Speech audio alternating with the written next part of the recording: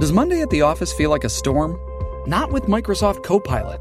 That feeling when Copilot gets everyone up to speed instantly? It's sunny again. When Copilot simplifies complex data so your teams can act, that sun's shining on a beach.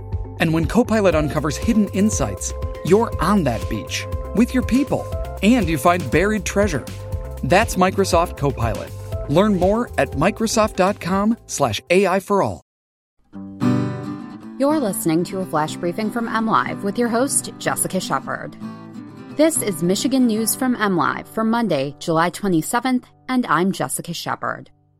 Governor Whitmer is set to decide on a bill involving the separation of nursing home coronavirus patients. Michigan unemployment checks will shrink with the expiration of a $600 benefit, and a portion of Michigan is in a moderate drought. The Michigan House of Representatives approved a bill last week to house COVID-19 patients in dedicated facilities. Their approval sends the bill to the desk of Governor Gretchen Whitmer, who has been criticized for her handling of nursing homes early in the pandemic. The coronavirus has particularly affected elderly populations. According to data released by the Michigan Department of Health and Human Services last month, 34% of COVID-19 deaths in Michigan are linked to nursing homes. The bill would require the state to inspect and designate one dedicated facility for coronavirus-positive patients in each of the state's 8 healthcare regions by September 1st. After that, a person who had tested positive couldn't be transferred to a nursing home until recovered, and any nursing home residents who test positive would be moved to a dedicated facility. Currently, the state has designated regional hubs that can either be separate facilities or units within facilities to house COVID patients needing long-term care but not hospitalization.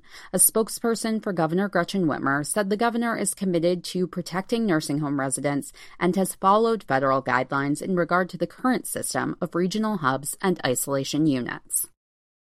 Out-of-work Michiganders will no longer receive an additional $600 weekly federal unemployment benefit. Weekly unemployment benefits have reverted to the standard state amount this week, capped at $362 in Michigan. Federal coronavirus relief provided in the CARES Act secured extra payments to support people laid off due to the pandemic, but Congress did not act to extend the additional benefits before they expired on Saturday. Michigan is among a handful of states that experienced the swiftest bounce back in employment as businesses are bringing back workers after months of coronavirus shutdowns, but unemployment remains high. Michigan's unemployment rate dropped from 21% in May to 14.8% in June. There were 732,000 Michiganders out of work at the end of June, according to the Bureau of Labor Statistics. The U.S. House voted to extend the extra $600 unemployment benefit through January 2021 under a provision of the HEROES Act passed in May, but the U.S. Senate did not take up the measure. Parts of Michigan are ranked in moderate drought, according to the U.S. Drought Monitor, with a large part of Michigan one step away from official drought. The U.S. Drought Monitor is a committee of representatives from weather and agriculture-related organizations who look at past weather conditions and take reports from weather observers on dryness. The Drought Monitor has placed most of Michigan's thumb and a small section of southeast lower Michigan in moderate drought. All of Lapeer and Sanilac counties are in moderate drought, along with most of Huron, Tuscola, St. Clair, Macomb, Oakland, Monroe, and Lenawee counties. A large section of the lower peninsula is classified as abnormally dry, which is one step below drought. Keweenaw County is also listed as abnormally dry, while the rest of the upper peninsula is currently free of dry conditions. For the latest Michigan news, visit mlive.com or find us on Facebook and Twitter.